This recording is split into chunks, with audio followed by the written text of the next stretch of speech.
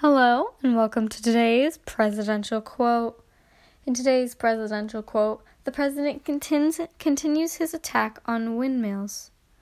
Today's presidential quote is, "Your wives and husbands say, 'Darling, I want to watch Donald Trump on television tonight, but the wind stopped blowing and I can't watch.